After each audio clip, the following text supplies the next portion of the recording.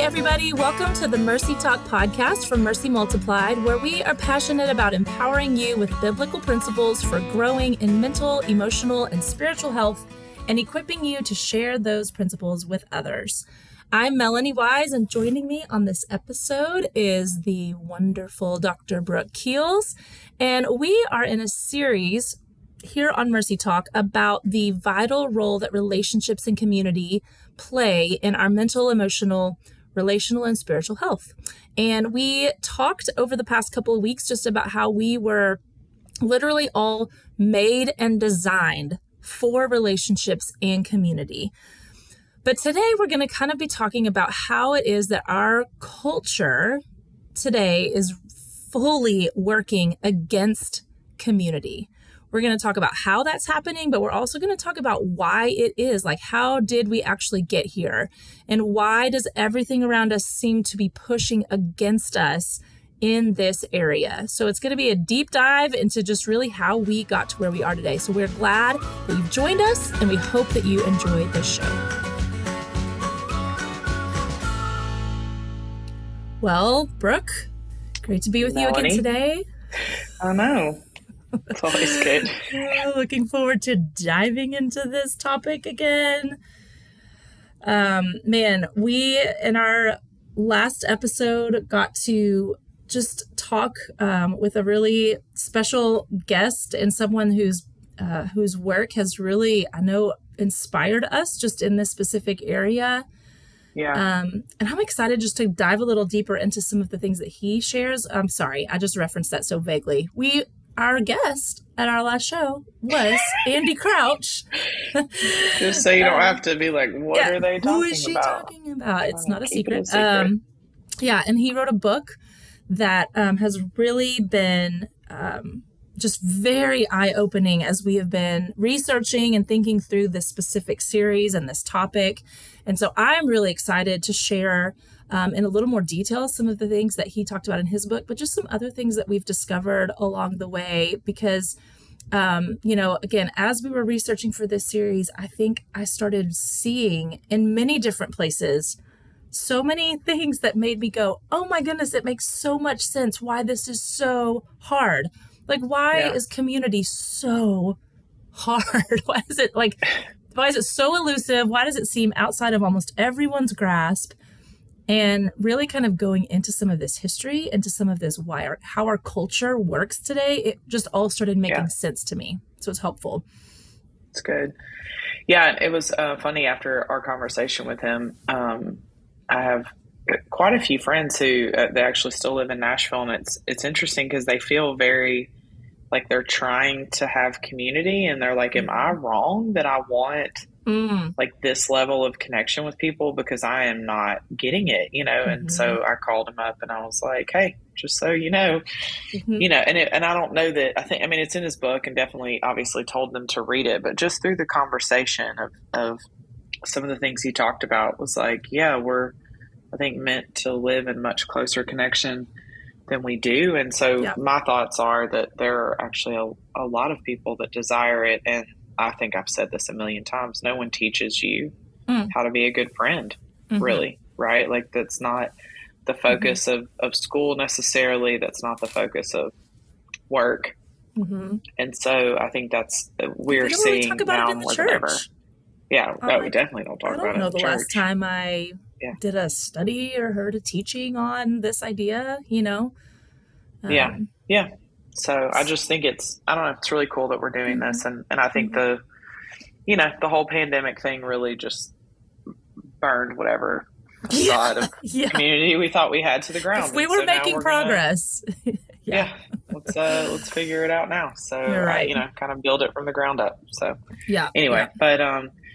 so I guess just to dive in, minus my own personal thoughts on this, we love statistics, or I do personally. And I think you talked about this. Maybe it was in the first one we did. I know we're doing a series, so hopefully this isn't out of order, but the Surgeon General, I think he was under Obama and Biden, said that during my years caring for patients, the most common pathology I saw was not heart disease or diabetes. It was loneliness. And I'll just tell you, that's a really accepted thought Yeah. among most psychiatrists, counselors. Like, no one would be like, what? We'd all would Mm-hmm. agree with that. Mm-hmm. Most people don't seek help. In fact, I think they, pursue or avoid taking care of themselves in the matters of the heart more than like their physical ailments sometimes. Absolutely. And also how much that loneliness affects your physical body. Quite often see that a lot of Yep. psychosomatic stuff. Yep. And then remind me how to say this guy's name. Ben Sass? Is it Sass? I think so. Last name doesn't matter. I always am Sorry, like, I'm Ben. from Louisiana. I don't have to say your name, right? Yeah. He's probably not a Mercy Talk follower, so no, I feel good. Yeah, that's true. Nobody tell him. But he was a Harvard-trained historian, became a U.S. senator, and he wrote the book "Them: Why We Hate Each Other and How to Heal."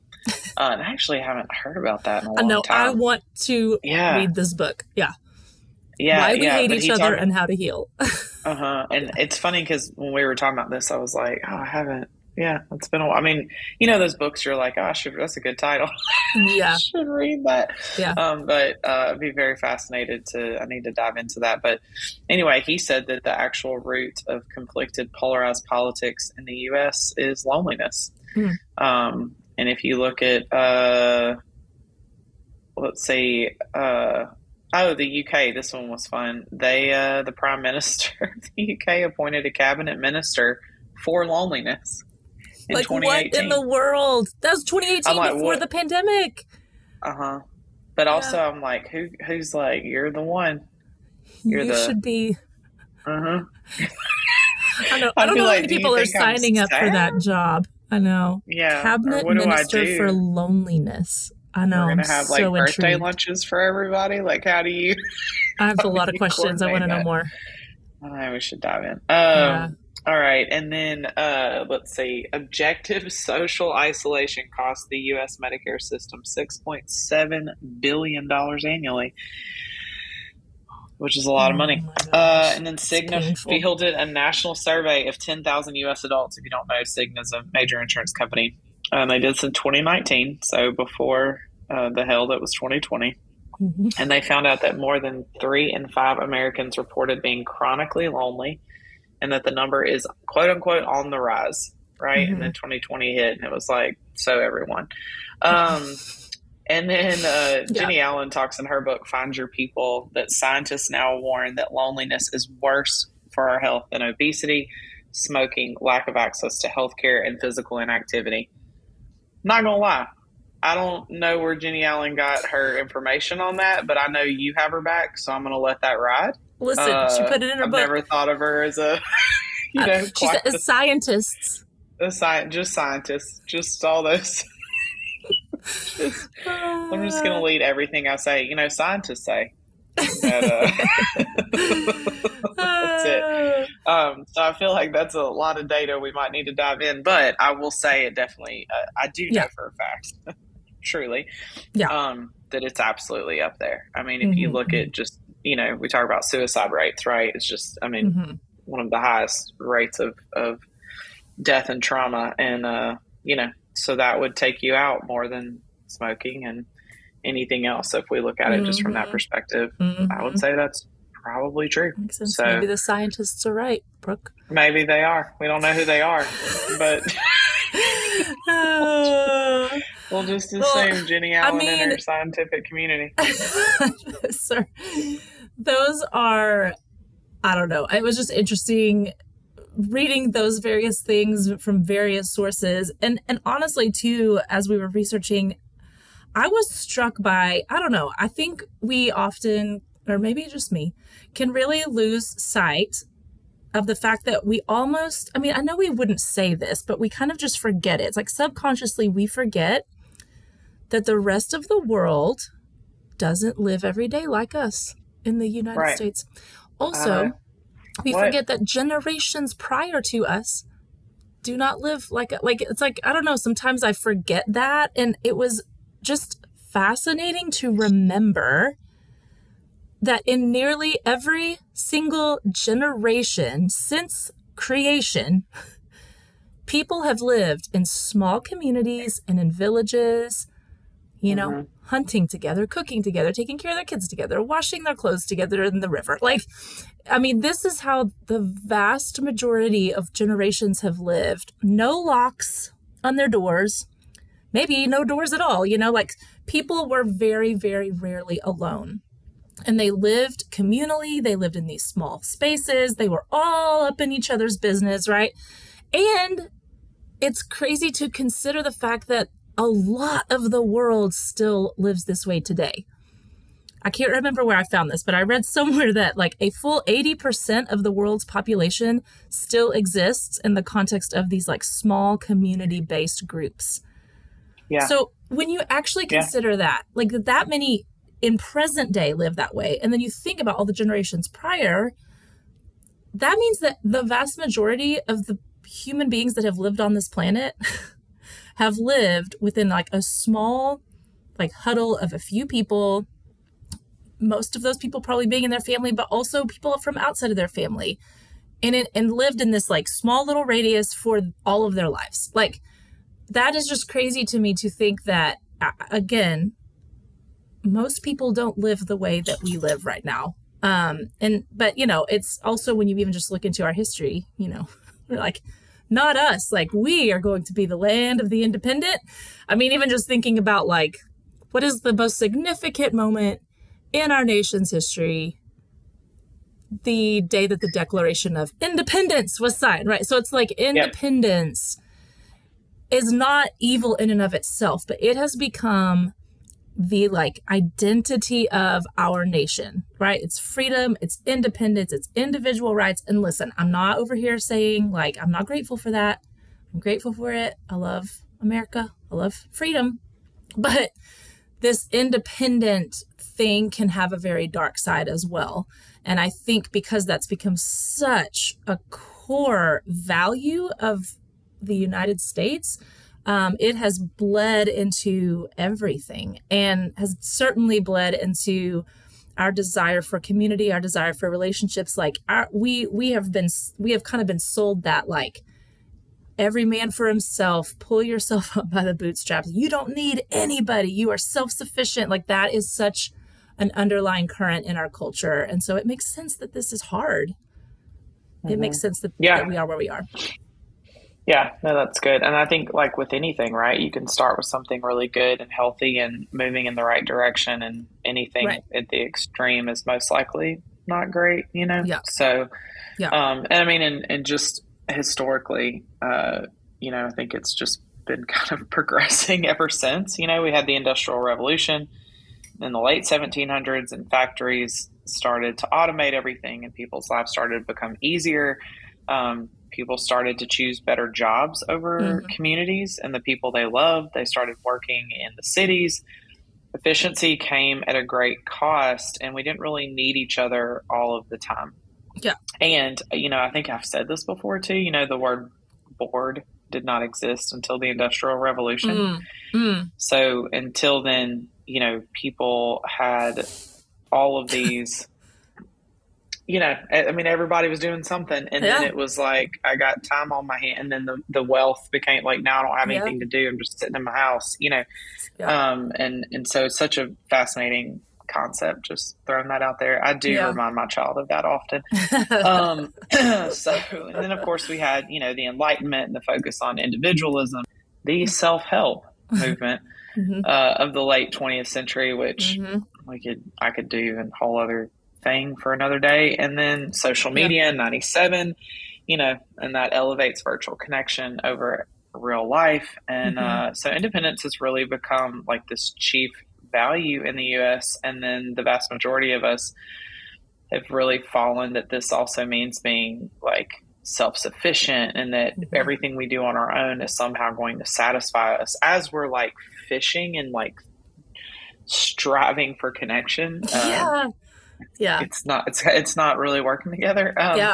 And so, you know, and I mean, I say this too, like how many times I've been very transparent. Have I chosen work over family, right? Or the next best thing to seem financially stable, you know, or been tempted by that. And so, when success driven culture begins to shape how we see things, how we were raised, I think depending on how your family grew up, right? My grandparents through the Great Depression, it's like whatever you have to do to be financially stable, right?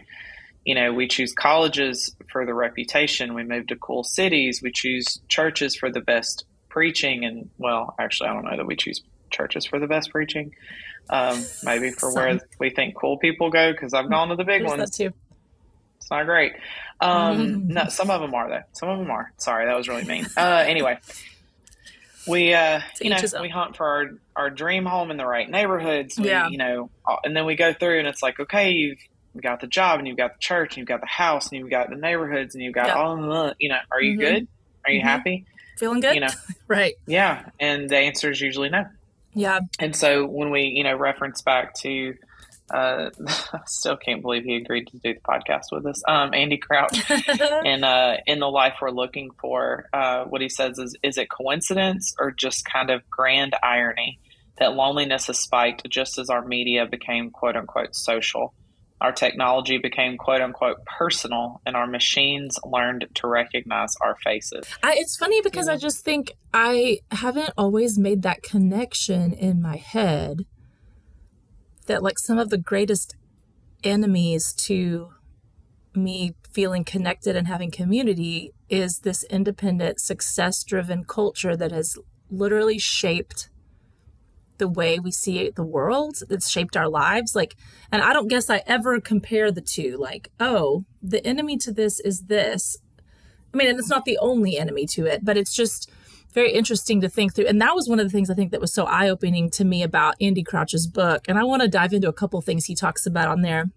And we'll start with technology, because you just mentioned that. So he wrote his entire book on I think this might even be the subtitle. Well, the title of the book is The Life We're Looking For, but it's about reclaiming relationship in a technological world. And so just to dive a little bit more into that, he talks about, this is just stick with me here because it's going to sound a little weird maybe, but he talks about how people groups for many generations now have been on this quest for magic. And he goes into the history of it. So again, just get the book because it's fascinating. But that history of this quest for magic is very much woven into the story of Western societies. So that's, us. And he talks about how in modern day, we don't call it magic anymore. We call it technology. Because if you think about all of our technological devices basically promise to work without asking very much of us, which is kind of the essence of magic. I will do things and you just sit back and watch it happen, right? And if you actually, again, he goes into the history of it. And if you look at the history of this idea of magic, you see that the ultimate quest of magic is to displace God. It is to enslave nature.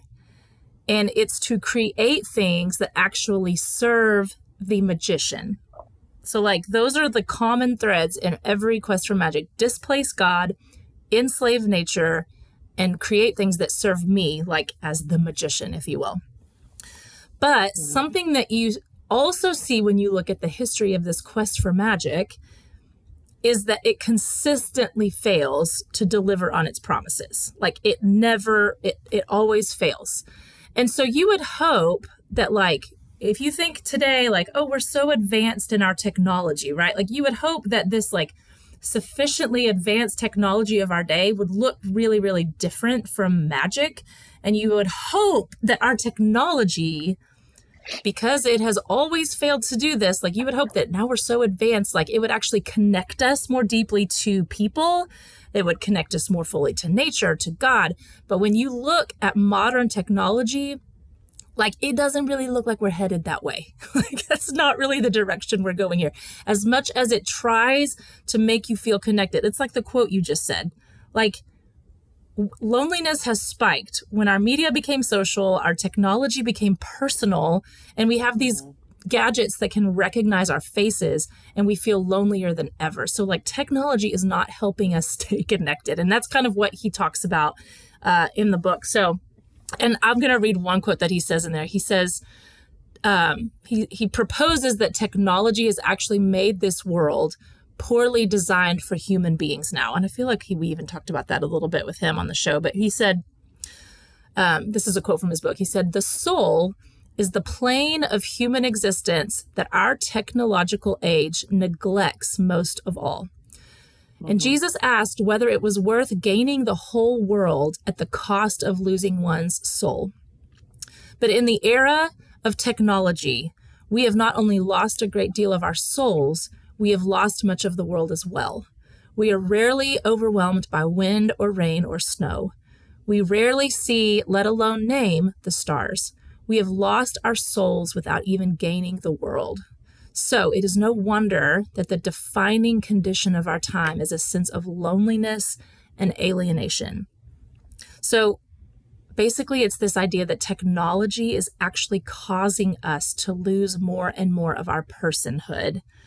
And again, this isn't to say, like, he's not proposing that we all throw all of our gadgets out the door and like go back to living in the, Middle Ages.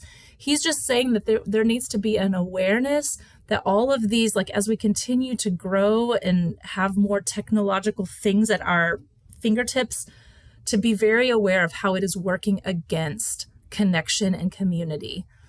Just to be aware that it is one of the forces fighting against it. And so, which also brings me, and I'm going to let you take it from here, because the ultimate source, and this is again what he talks about, the ultimate source of impersonal power in our world, and it's also the driving motive behind technology, is money. Which again, I remember when I opened his book, I was like, this is a book on relationships, and there's a whole chapter on money. I'm very intrigued. Like, where's he going with this? So it's a very motivating factor for a lot of things. Yeah. And before we dive into that, I will say, I wonder, we didn't add this, but I wonder of how much cults and like what that has meant to culture too has really messed up this idea of like communal living. You know what I mean? Like, I was thinking about like how many times, that you're like, can we just buy some land and everybody, all our favorite people, like a lot of land. Like, I don't need to like, but we can all live on a compound. Everybody's like, oh, it's a cult, and I'm like, okay, well, David Koresh, we don't have to do everything 100%. I mean, him and Warren Jeffs, but I'm just saying it's like this idea like that's weird when, as you said, 80%.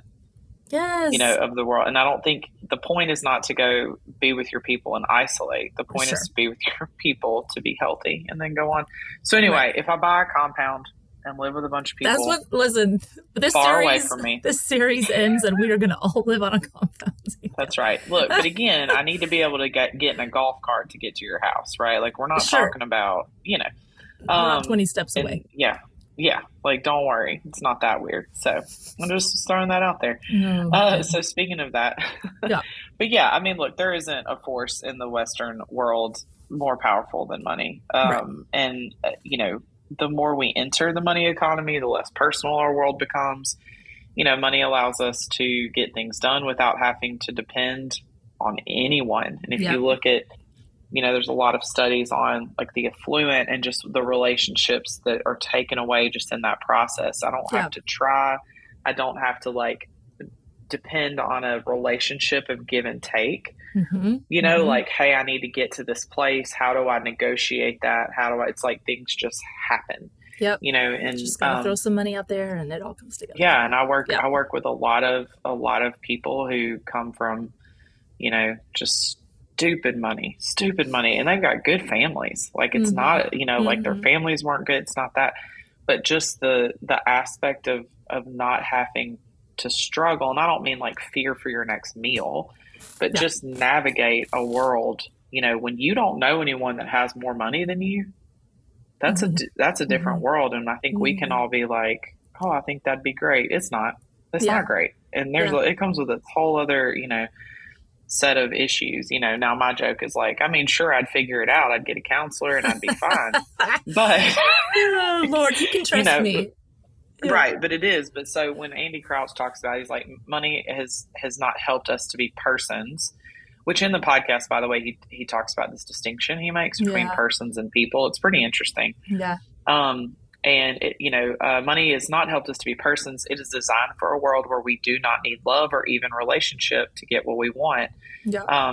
And Brene Brown shares a story about a group of women in a remote village in Africa. Why are they always remote villages in Africa? Anyway, they all are remote villages.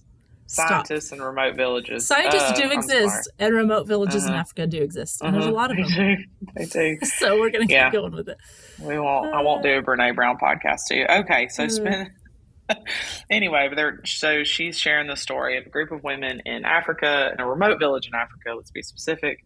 They spent their late afternoons at the river washing their family's clothes. They would talk and laugh and cry with one another, and then sometime later, the village experienced a big shift in its resourcefulness after the residents learned to plant and harvest crops. And we definitely didn't add a agrarian society to that list of history.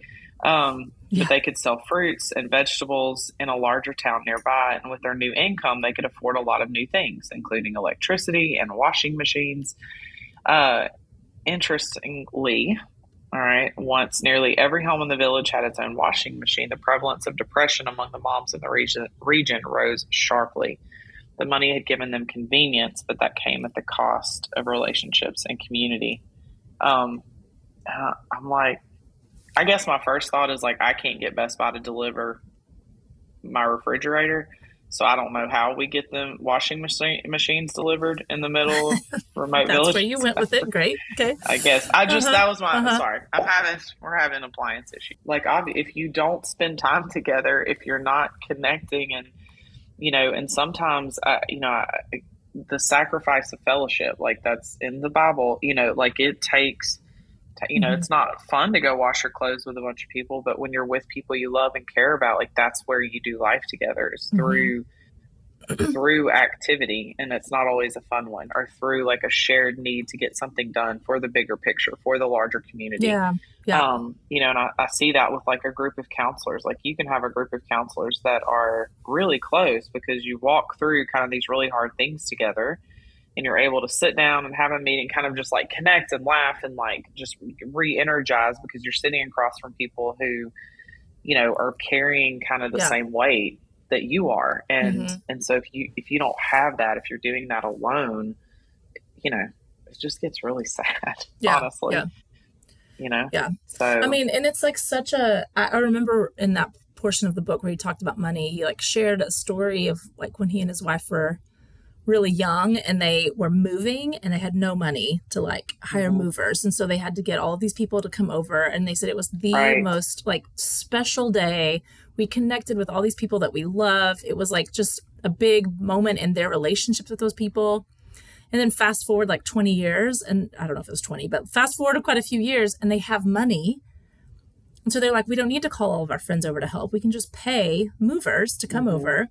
And so it was like there was just an exchange of money. Yep. I might be making this part up, but it was like we didn't learn the names of the people who came into our house to move our stuff because we didn't need to. It was just like give them the money, they get the job done. And the job got done, but at the cost of relationship building. Again, this is not to like, condemn you for hiring movers, but it's just like that's an example of how we didn't have money. And so we depended on friends, and it was this rich relationship building experience. And then we did have money, and we didn't need to depend on people and friends. So it was just a transaction that happened with people that we never saw again or thought about again, And so it's like, there's story after story of examples of how money is working against it. And I think just our world of convenience, we just live in a world of convenience. So we're in this super hurried culture. And so we've got like, convenience stores. We've got like self-serving lines at the grocery store. You don't even need to go to the grocery store. We got grocery delivery services, right? It's like, how quick and convenient can we make life? So our life is just full of convenience and transaction, which is great because it's very efficient, but it's also very lonely. And I think one other thing that I noticed as we were reading was just thinking about our like architecture.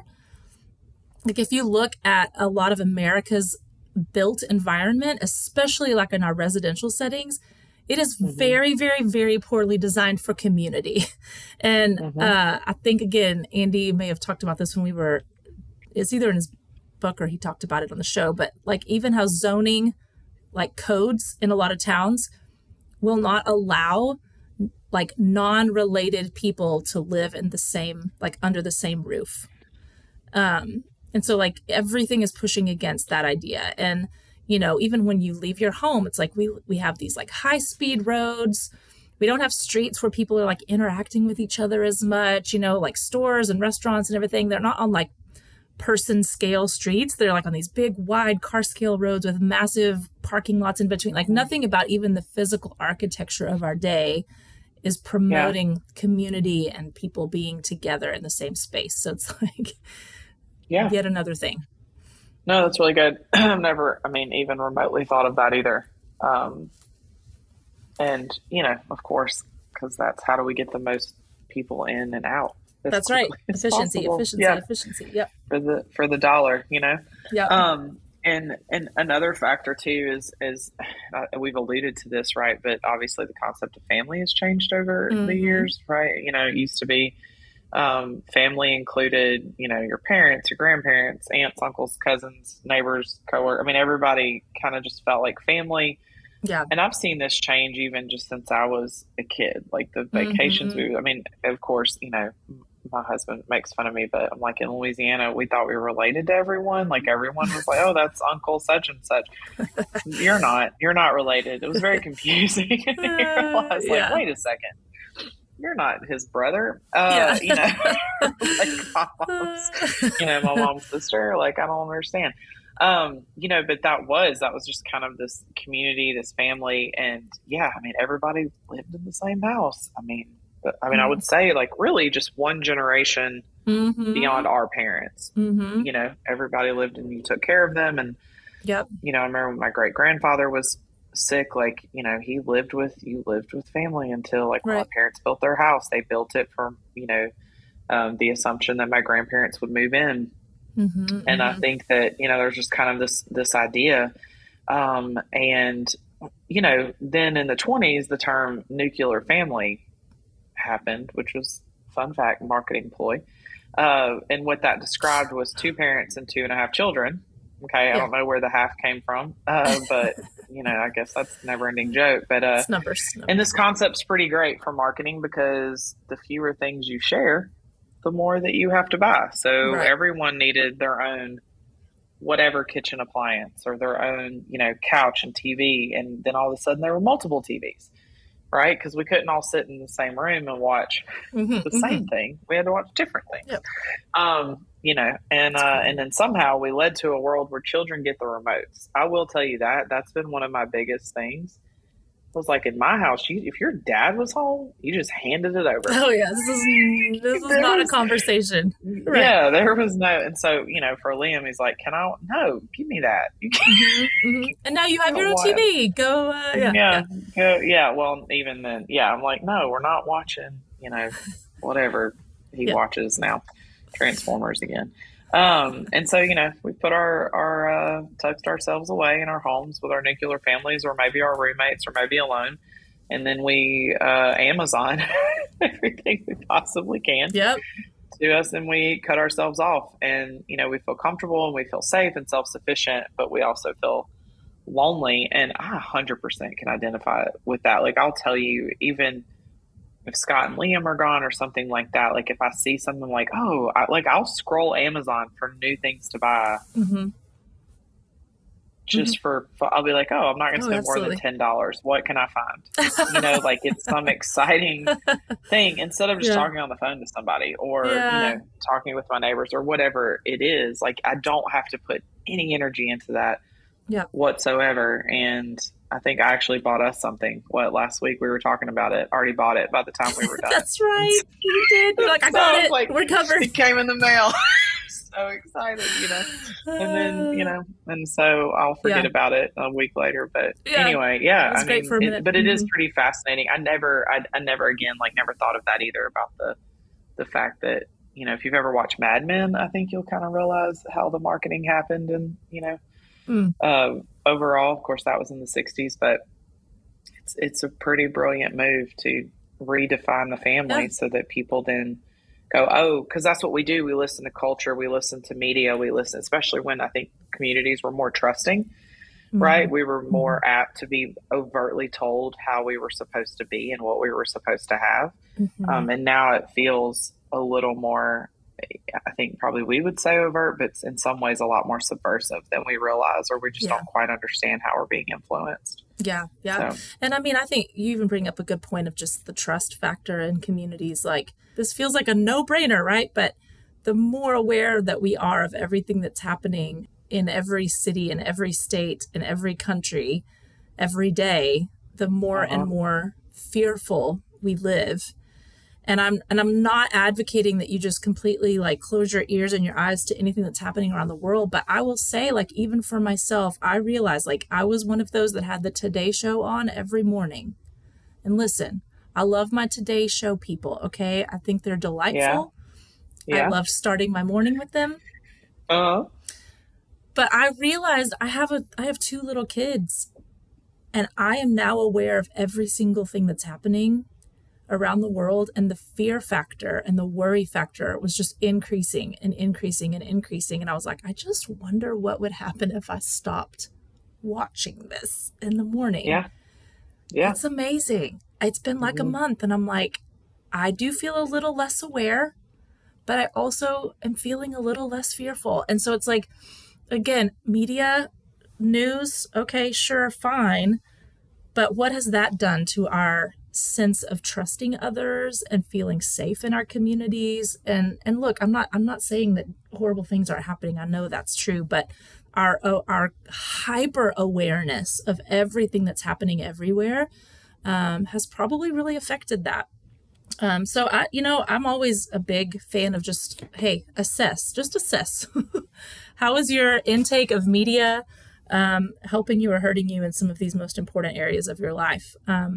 That's right. So, I mean, with all of that being said, yay! So everyone's sad. Everything is working against us.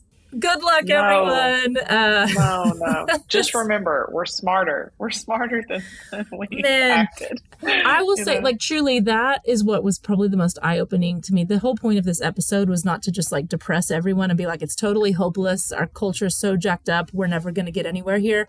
I think it's just to bring awareness. For me, it has helped me see how we got here. It has reminded me that the vast majority of people who have lived on this planet did not live and still do not live, many, like we do. It's given me that bigger perspective, but it has also reminded me that it is we're in a little bit of a fight here for this idea of community and connection and relationship. Like it's going to take a lot of intention, and it's going to take a lot of work if we want to actually live in a different way than the way most people are living. It's just and it's not for everyone. Like, what I hope in this series is that we would potentially open some eyes of like, oh wait, I actually really do want this. Like, I have kind of pushed it aside, or I've tried to squash this desire, or I just haven't known what to do with it. And I am created for this. I want this. My culture is working against it. So I'm going to have to work hard if I want it. And so, one of the things that I loved about Andy Crouch's book was that he really tied it up. The last part of his book was like, we can live a different way.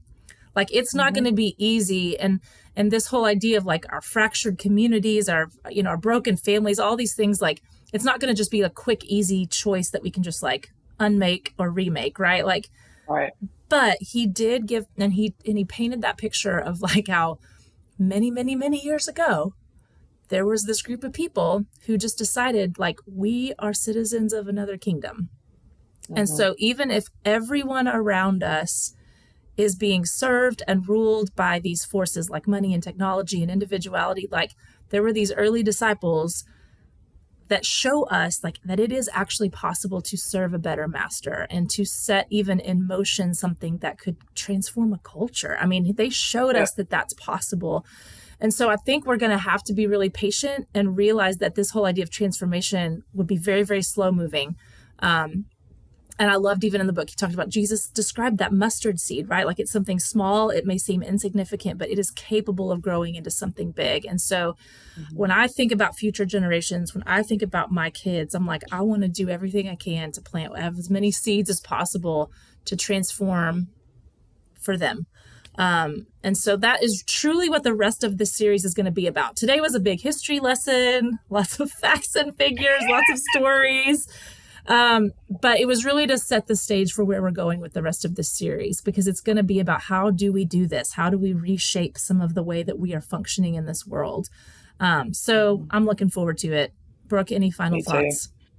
Yeah, I think, just thinking about the whole episode and my conversation with my friends, like I mentioned, is like, I think starting with, let's not believe the lie that there's something wrong with us, that we desire actual connection and we're unsatisfied. And I think, you can get caught up in like, why am I unsatisfied? I have everything.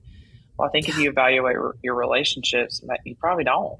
And that's okay. And then how do we respond to what the world is trying to do in a way that is like, well, hang on a second. I don't have to accept that, right? I don't have to feel weird that I want real connection, and I don't, want a bunch of not genuine relationships. That's okay. And it can feel lonely at first because it's hard to, to find your people and figure that out. And, it is changing. It's a new discipline, right? It's changing how we think about things and do things. But I do believe that there is something in all of us. If the Lord's putting it on our hearts, then he's putting it on a lot of people's hearts. And our job is to listen and to find other people that are like-minded and respond accordingly. And then I remind, often I remind people, and sometimes myself, like, we're the healthy ones, right? Like I'm a healthy person. I can make new decisions and different decisions that are better for my life and for my son's life and for our family. And I can't have somebody who's obsessed with Instagram or whatever dictating how I feel about things. And so are we pausing and thinking, hang on, no, like this is good that we're uncomfortable with this, and what can we do about it? Yeah. In that. And I'll even tell you talked about like the news. I've been off social media for over 6 years now, and I don't know when things happen, but I was finally able, I literally prayed for a news source that was I just need the facts. And I finally found one, just so you know. So I will share this with the world, because it's been, the world are the 4 people that listen to this. And it's the 1440 Daily Digest. And it literally just tells you this is what facts. Happened. It just sends an email. Here's what happened. It's free. You can subscribe if you want to support them or not. And so, some of the stories I go, I don't really want to know about that today. Some of the stories I'm like, okay, cool. That's what's happening, and it's been very fascinating to read that story and then go search for it, like on Google, and the drama associated. And so it's allowed me to feel very connected to global events and things that we need to be aware of, but also not putting me into the fear. Yeah, that's good. So anyway, all that to say, like, but I've been praying for that for years, and it just so happened I found it, so all that to say, I just think, I don't know, I'm excited for what we're doing and diving into, and I don't know, maybe we'll make some new friends along the way, or I'll live on a compound somewhere. I don't know. We'll see what happens. I'm in. Count me in. Somebody's got to help babysit the kids, So I am more in now than I've ever been for this idea. Like, go to Auntie Brooke's house. No, we're not related. Just go over there. I'll be like, who wants candy? Truly, I don't know. Like, again, I just think it's not indicative of the fact that we actually do all need to live on a compound, but it sure is indicative of the fact that we just were wired for deep connection. The fact that sounds so appealing to me. I'm sure there are people who are like, no, but I think when I even joke about that, like, can we just all go, there are lots of people who are like, oh, it really does just kind of sound amazing. And there's probably other reasons for that. Anyway, we'll get into a lot in the coming episodes. But I would just say, even as a practical, we left some practical takeaways, and I was just thinking about the things we've talked about today. Yeah. I'm like, maybe go back into these different areas. We talked about technology. We talked about money. We talked about media intake. We talked about a variety of things. Like, and just maybe consider, how is technology working against my feeling connected? How is money working against? And just even pray, like, Lord, are there just some small shifts that I can make in my life that would reduce the impact of this force on my life? And I mean, honestly, ever since I've read any of these books, I'm like, hey, every once in a while, I'm not going to use Instacart. I'm going to walk in a store and I'm going to look at people in the face, right? Like, just some small things. Yeah, don't be ridiculous. You know, that's a lot. Stop. I'm just kidding. I don't grocery shop, so Scott does. Whatever. And maybe I don't know. I just think like there are some small things, and maybe before I just dump money on this issue to try to solve it really quickly and easily without any effort, I could consider, would someone want to help me with this? Could I invite someone into the, like, just That's things good. to think about, and realizing like these things are working against me.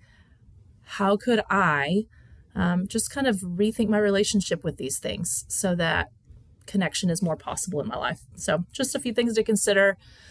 Oh, man, we hope that you have, I don't know if enjoyed this conversation is going to be the right word to use, but maybe have been maybe enlightened a little bit by this conversation.